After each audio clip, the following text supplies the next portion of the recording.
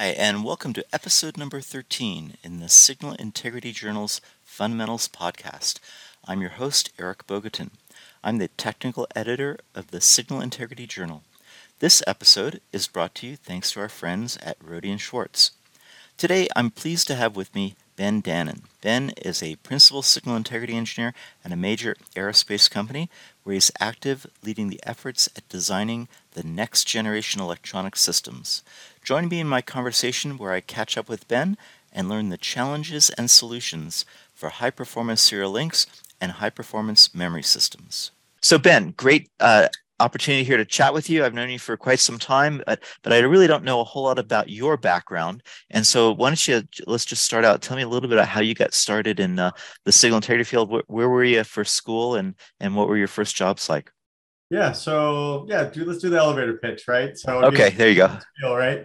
I'm a Purdue guy, right? So I started off Ah, in the Midwest, went to Purdue, and got hired out of college for a defense contractor, BAE Systems at the time, and worked there for a number of years. And that's actually where I interned. And at some point, I was recruited over to Bosch, did mechatronics, more high-speed design for video encoders. So if you go to like an airport and you see something like BWI, all those PTZ, pan, tilt, zoom cameras that are in the airport, I designed and touched a lot of those, right? So wow. those systems, right? They're very complex, right? It's like a robot that it only does pan, tilt, zoom, right? So it's stationary. I was then recruited from there to a startup for robotics to run and grow a whole robotics engineering team on the hardware side. And I'd been doing more simulation and modeling along the way. And here things got really interesting, right? And so I started working with a gentleman that some folks in the industry may know, Lee Ritchie, as a consultant, because we had some really interesting EMC problems. Lee will share the story and say this is the worst EMC problem he's ever seen in his career. And it was great because, I'm sitting in a room with Lee and my boss is in there, my boss's boss is in there. And he looks at my boss's boss's boss in the face and says, straight face, let Ben keep going. He's doing all the right things. He's going to figure it out. Oh, And good deal. Yeah. so from that aspect to solve those problems, most of the problems were all power integrity and signal integrity related. So let's go back for a little bit. So you've finished your undergraduate, double E, Yep. and then you jumped into some design problems that were relatively high speed. Yeah. How did you get, so to speak, up to speed in learning about the high speed technology? I mean, some of it was just trial and error. Some of it was working with other senior guys and learning from them. Some of it was just OJT, right? On the job training. And the rest was, I'm going to pick up a book. I don't know this, and I'm going to learn and teach myself. And I'm going to go on SIJ or IEEE, and I'm going to find and do searches to see what I can get hits on that resonates with these sort of topics that I'm looking for. Okay. So you did a lot of work on your own in order I to did. get up Very that learning self-taught, curve. yeah. And so when I was at along the way, I started and finished my master's in electrical engineering. Jason Ellison, I just listened to your podcast with him. Yeah. Really, that he and I were classmates, right? Oh, wow. Okay. Yeah, so I So knew you were at Jason Penn State as well? at Penn State, right? So Okay. um, I don't know if you recall a long time ago when I first met you, I came up to you because I wanted to introduce myself because my advisor, Aldo Morales, Dr. Aldo Morales, knew you, right? Yeah. So he has always Yeah. spoken so highly of you. So I was like, holy cow, the world is so small, like it's like, oh, all right, my advisor here is like my advisor, right, at the Signal Integrity Center at Penn State. Yeah, and so so then from Diversity, I went from there, and now I'm at another aerospace defense contractor Yeah. working on some really interesting problems. Mostly what I'm doing is I work in the ASIC design group. So we work on 14 nanometer sort of ASICs,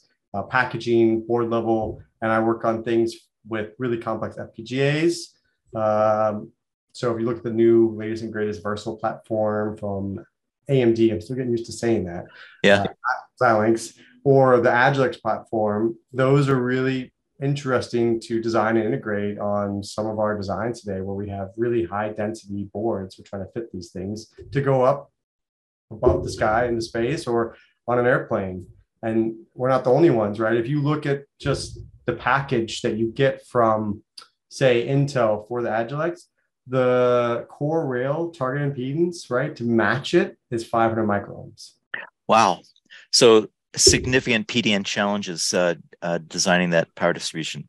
And Yeah, I know you worked in both power integrity and signal integrity with DDR systems. I do. Let's Yeah, let's talk about the PDN systems for a minute here.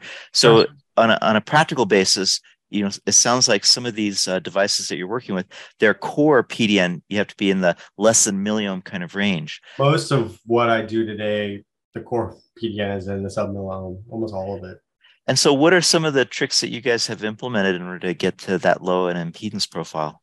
Oh, yeah. I mean, you're talking about complex stack ups, right? So adding more copper on the inner layers and also keeping the thickness between those laminates on those inner layers between your power and grounds thin, right? Okay, so in order to get you have to get the low DC resistance in the sub-milliohm range, and so that means thicker copper. So it's like 2 ounce copper typically in the planes. Yep. And sometimes we plate it up from there depending on what's required for the system.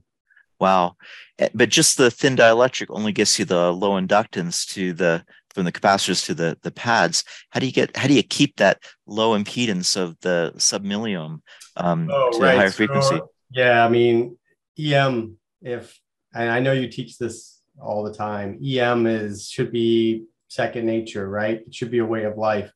We use EM like Bible, right? So if we're extracting it and we're moving via structures around and optimizing those via structures and placement of those components with respect to these ASIC and FPGA packages, right? Underneath, and that becomes a challenge too. There was a design I was just looking at where we put two Agilex FPGAs, which are really dense BGA fields, back to back on opposing sides of the board. So just to get those target impedance, we had to be very clever with how we did our structures of the vias for the cap stitching to those planes. So you're saying that the mounting inductance for the capacitors and their inductance to the power pins, the DJs, that's everything then It in getting matters that low impedance. a ton, right? And so you talked about this in your book. I have most of your books, but your primary power integrity. And so I love going back to your book. Like it's right here. It's this is where the doctor Eric Bogatin, this is where he taught it right here. So I mean that's I learned from the best, right? So it's really no secret sauce anymore. It's right there. It's written. So Yeah, but you've implemented it, and that's always right. there's a lot of secret sauce that goes into implementing as well. But what you're saying is that if you're really in that milliohm, submilliohm range, that it's all about inductance and it's complex structures, so you can't analyze it other than a 3D field solver. It's a No, I critical totally element. agree with that. Agreed. Yeah. And then, I remember back to one of Lee Ritchie's classes when I took a long time ago. He used to preach inductance is not your friend, right? It can be, but very often it's not. And most of the time, the name of the game is managing your inductance. And yeah, you look at, so Pico Test just came out with a new injector probe, right? He just launched this at EDICon. And so to get the bandwidth they needed, which was, I think the requirement was 40 megahertz, he had to move the injector as close to the tips of the probe as possible. And that's what he Hmm. did to meet that spec. And so that's what people forget, right? That length is inductance, right? Whether you want to look at it that way or not, but that metal length is inductance. And it's all about managing that length from an impedance perspective when it comes to your PDN. So that's a really good point that if you're really doing PDN design, you have to be thinking inductance all the time. And the better you understand inductance, how the geometry influences it, the better intuition you're going to have as a designer to set it up. Yep. So you've been working in the power integrity field, and I know you've done a couple of DesignCon papers on DDR. I have, So yeah. so what is that DDR4, DDR5? What have you been working? DDR4 mostly, but actually this upcoming design kind of doing a boot camp with a bunch of folks and colleagues from Keysight, Herman Ruckerbauer at I Know How. So Hisu Lee Saish is part of our boot camp, right? Okay. Yep. And as well as Hisu Lee, Randy White. And we're looking at trying to bring some other colleagues in from AMD and Micron. And the boot camp is going to cover multiple memory architectures from DDR4, 5 to GDDR, and some of the LPDDR architectures. Wow. And the goal is to teach people what are the basics you need to consider from measurement to modeling, and how do you even design? Where do I even start with these sort of architectures, right? Because if you're talking to somebody at Qualcomm, they're thinking LPDDR, whereas you're talking somebody at AMD or one of the places that I work, we're looking at one of the DDRs. And if you're looking at NVIDIA or even AMD, you're talking DDR or GDDR. And so there's Mm. all these architectures, and it can be overwhelming, right? So what do you need? What are some good design rules you need to abide by, and when do I apply those? So those are the problems you're trying to solve. Are there many common design guidelines across the different DDR families, There or are is it? some common ones, yeah, because a lot of times architectures have a lot of synergies and similarities, but you're starting to see divergence in some of the later generations where GDDR, the latest generation of GDDR, is now doing PAM4, right? Wow. Right, Well, and and isn't GDDR, isn't that single-ended? Is it it point-to-point single-ended? is point-to-point single, yeah. Okay. And that's GDDR. Why did they go single-ended instead of differential? Cost. It's still cost, right? I mean, Uh, this is an interesting conversation that I'm always learning, right? I'm not on the JDEC committee, but some colleagues that I'm close with, like Randy White, he is. And I talk to him about this all the time. It's funny, right? With the latest DDR5 standard. Why didn't they consider going to a differential based standard? And it comes down to the end of the day, it's cost, right? Memory is a commodity and it's not going to change.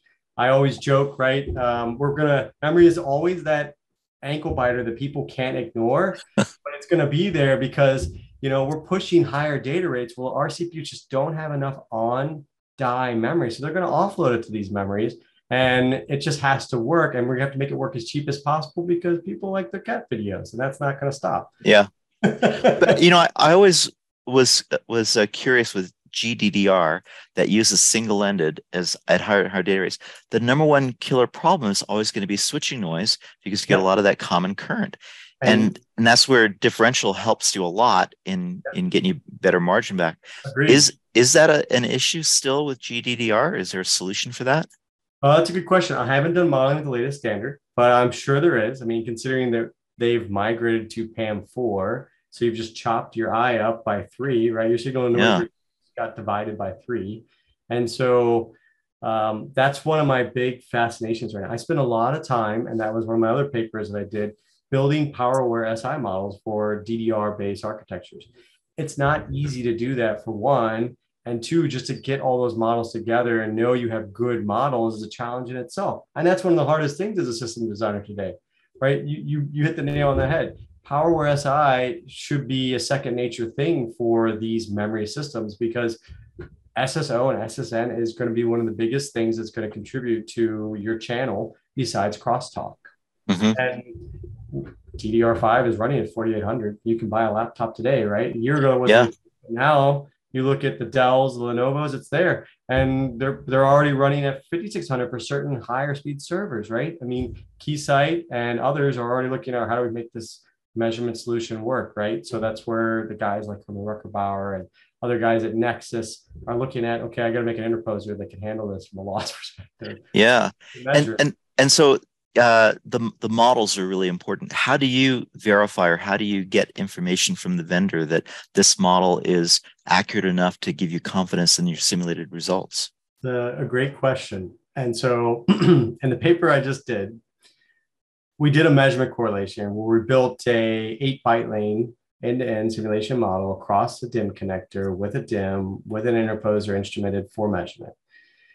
And so we ran that. I made measurement-based models for the VRM, did extractions for the PDN, and bolted on a full PDN to make a PowerWare SI model for all 8 byte lanes running. And at the end of the day, after doing the measurement, right, we found we were able to achieve good correlation, but not great correlation. And one of the biggest challenges we faced was the models that we're getting from these vendors. And if you're young Joe, whoever coming out of college today, and you're working with a team, how do you know you can trust those models? And their answer is you don't. And it's a Yeah. real problem. And how it's going to be addressed, the only way it'll be addressed is if integrators are screaming and they're saying, we're not going to buy your part until you tell me that this model is invalidated. I can tell you time and time again, I get models from IP vendors, and I mean ASIC IP vendors that are wrong. For example, you can look at an ASIC and you do an extraction of that ASIC to create a CPM model. And I'm not talking DDR, but this is a similar example. And you know how many MIM caps are on that die, for example. And you can calculate based on the dielectric constant that you get from the foundry in the tech file, the number of MIM caps, what your total on die capacitance is. And then you can see what these tools like ANSYS Red Hawk SC or Cadence Voltus, these die modeling tools will give you from a capacitance from extraction. And a lot of times I've seen it's wrong. And most of the time what it comes down to is there are bugs in these tools, or the designer who did the modeling didn't hit some switches to include all the inner layers. And it's the same on the packaging side with the problems I'm seeing from an end-to-end solution in DDR and other sort of memory-based modeling, where you look at solutions like what I just did with the PCK190, which is a Versal platform with a DIMM running DDR4 3200. It's running the Xilinx, right? So AMD Versal, and it's interfaced to a UDIMM through a connector running 8 byte lanes with Micron memory. Well, you have a package model and IBIS model for the memory side, and you have a package model and an IBIS model for the controller side.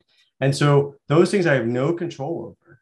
I can extract the artwork and get the connector model from the connector vendor, in this case, Amphenol. And I bolt all that together, and I have a channel, and I can look at the loss profile, and I don't know if it's right or wrong without doing some measurements. Mm-hmm.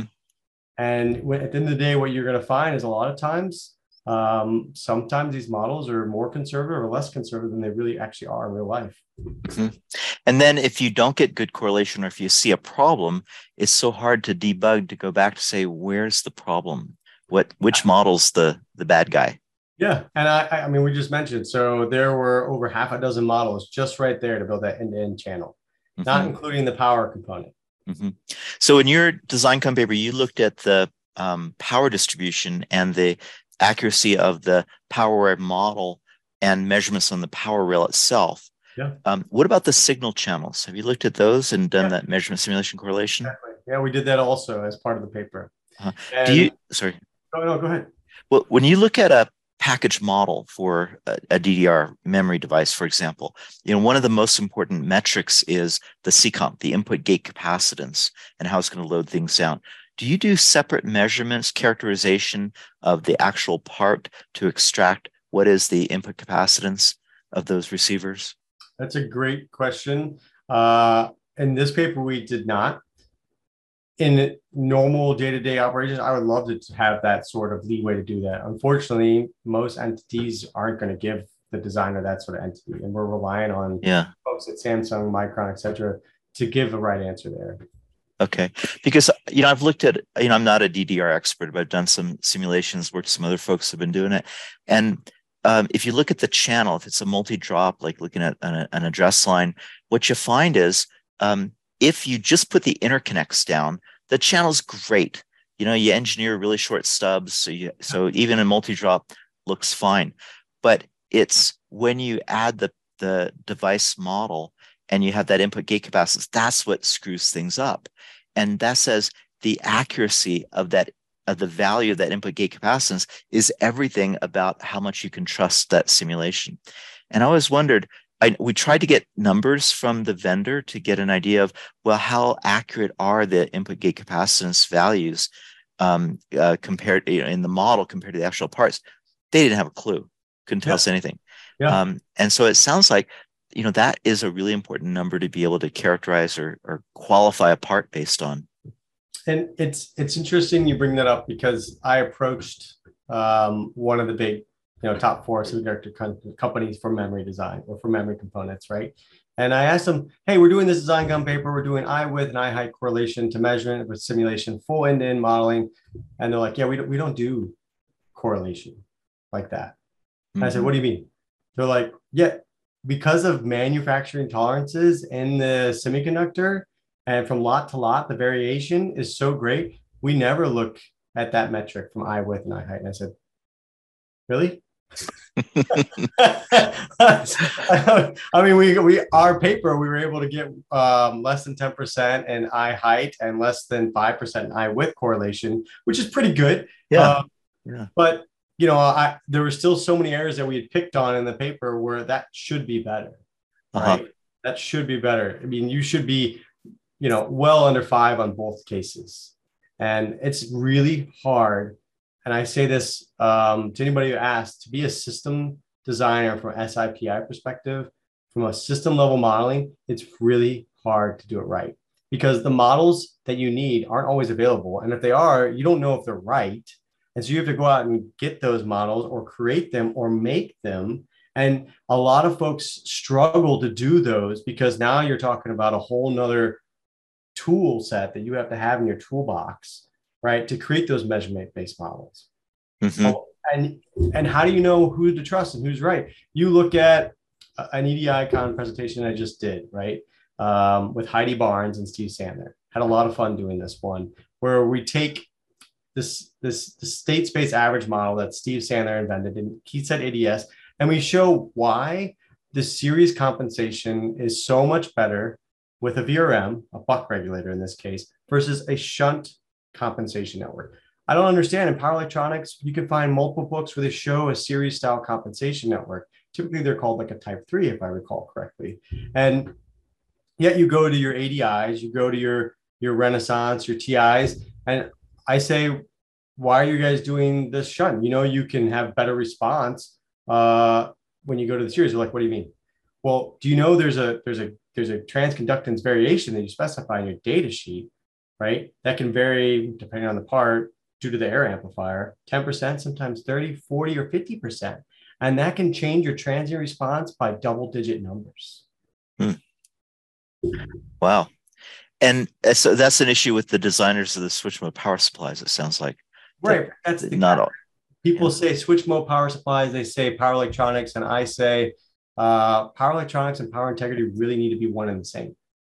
Because it's about designing your VRM to match to your PDN, to your package of your board, and to the package of your ASIC and to your ASIC.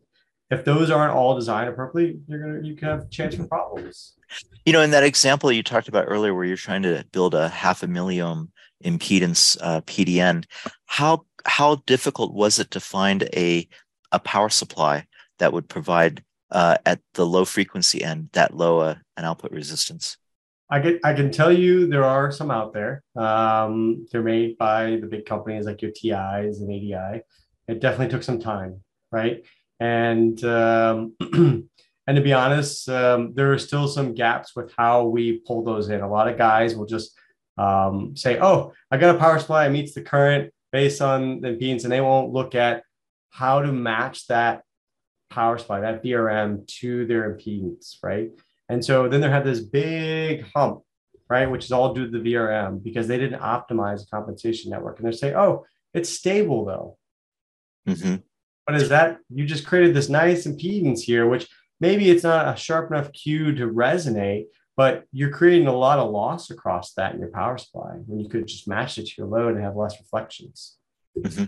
So when you find that low impedance power supply, you get the power supply, you get the bulk decoupling capacitor, and then you get the rest of the decoupling capacitors that are by the devices. Do you have a rule of thumb you use of how high a frequency you can keep the impedance low with just the VRM and the bulk capacitor, and when the rest of the decoupling capacitors start playing a role? Yeah, I wouldn't call it a rule of thumb, more of like I guess a gut feel. I mean, it depends on, typically you can create some rough models without a package, but I like to usually start with a package model. If I'm doing any PDN design, I want to first see what the package is doing if I have a package, right? And if I have a package die model, even better, because that's going to first be my starting point to determine what am I matching to, right? Where is my starting point for this whole design? Because at the end of the day, my load is dictating everything. And some packages are working in the 30 megahertz range. Some are working at the 80 megahertz range. It depends on the package and how it was designed. And so typically what we see from a board effect perspective in a VRM, Most VRMs are only effective to a single digit megahertz, typically in the kilohertz range, right? And your bulks are kicking in after that. And then your ceramics. Lee Ritchie likes to teach that anything over 100 megahertz, which is the known rule of thumb, right? That's the limit of the board and anything on the board, right? Due to inductance. Today, what seems more realistic, it's probably closer to that 70, 80 megahertz range, in my opinion, right? And the package starts to take over, and that's where it really needs to start doing its job. And then after you design and then build your PDN, you get that low impedance. You've done a lot of work in actually measuring those really low impedances. Yeah. Do you measure them at the board level or on the package or someplace else? Both. We have, I work with two-sided measurement fixtures, so we can measure the through on the package for some of our ASICs, and then also on the board level with the system, or we can measure from the BGA mounting pads on the board itself if we want to. So all sorts of things like that. Yeah. But when you measure the PDN impedance at the package level, you're saying that, hey, it's not necessarily going to the gigahertz kind of range. 100 megahertz may cover the whole frequency range that's important from the package perspective. Yep. So that's not nearly as taxing as other applications for probing and for your network analyzer. No, you're not looking at like a 67 gigahertz VNA for what you need for some of the higher speed SerDes applications, right? Like the PAM4 112. Yeah. Now, are you doing work also in the high-speed serial link side, or mostly in the power and the most DDR? Of what I do now is I do a lot of time on DDR, so memory-based modeling, so SI there, and power SI modeling with PDNs, and then some other higher current sort of 6 FPGAs from a PI perspective, and then SerDes. Most of the SerDes I do is right now it's in the 30 gigabit range or less. Okay. So let's talk a little bit before we finish here about your workshop you're going to do at DesignCon in January. So this is going to be a memory designer tutorial. No, it's not memory designer. It's a next gen memory system boot camp, right? So the whole idea is to show engineers at a mid-level, and if they're interested at entry level, give them an idea of what's required to design with today's and the next generation memory systems. And how would you even start? Where do I look?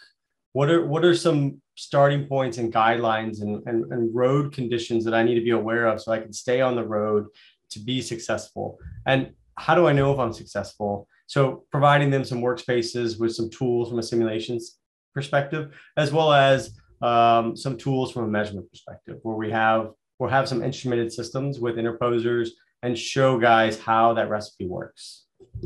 Wow.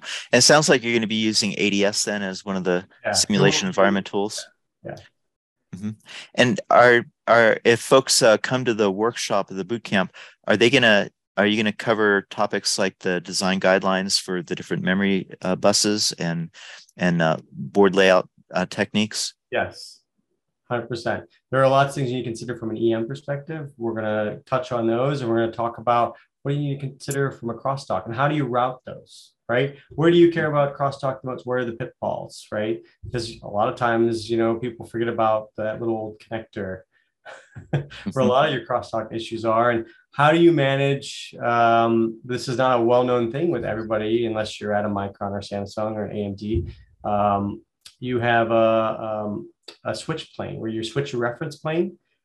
Most people don't know that on a DIMM, because DIMMs are designed to be so cheap, a lot of the reference planes for the signals will switch from VDD to VSS. And so you need to understand, how do you design that with a cap so you can switch, right, from that reference plane to the other reference plane, so that signal still goes on, or else you have a weird loss effect going on. But if you extract it, you see it. And so before we quit, you have to reveal the secret then. Okay, you switch from VDD to VSS as a return plane. How do you manage that without getting the ground bounce there? I mean, the cap and the structures with the VIA, that's the key. That's the key. And would you add to that? I mean, Eric, you're an expert in this just as much as I am, even more so, in my opinion. Well, you're saying that it's all about that loop inductance, so that impedance between the planes, and about how do you get that impedance lower.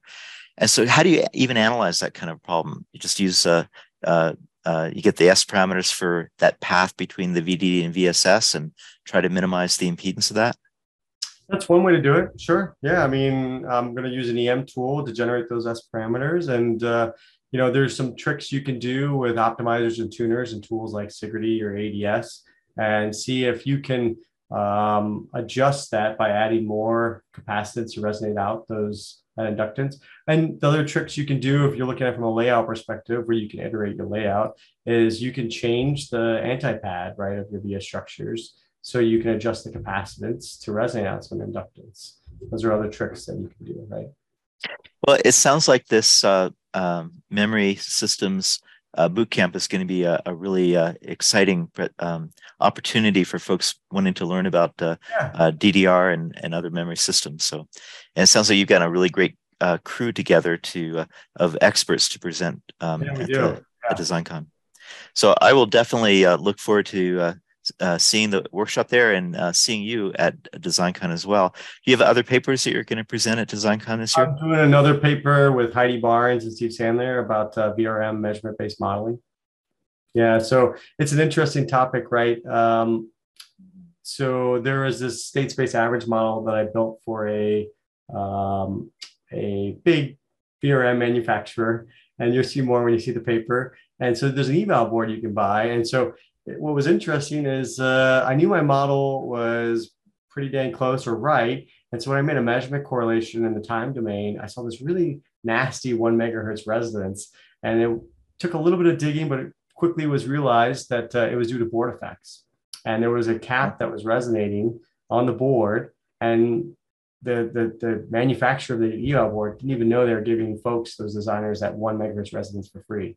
So so it goes to the point, right? About if, I think Judy Warner asked me this in her podcast, and she said, "Is there a time when you wouldn't want to use EM?" And so I thought about that for a second, and I said to myself, "No, there's never a time when you wouldn't want to use EM. It doesn't matter whether you're at the low end from a power integrity perspective or at the high end from an SI perspective, because in all cases the board effects are impacting you, right?" And so if you're not using board effects, you're wrong. You don't have the right answer. And the board effects are all about the fringe fields, magnetic and electric fields that are created by the interconnects. And only way of analyzing those is with a field solver. Yep.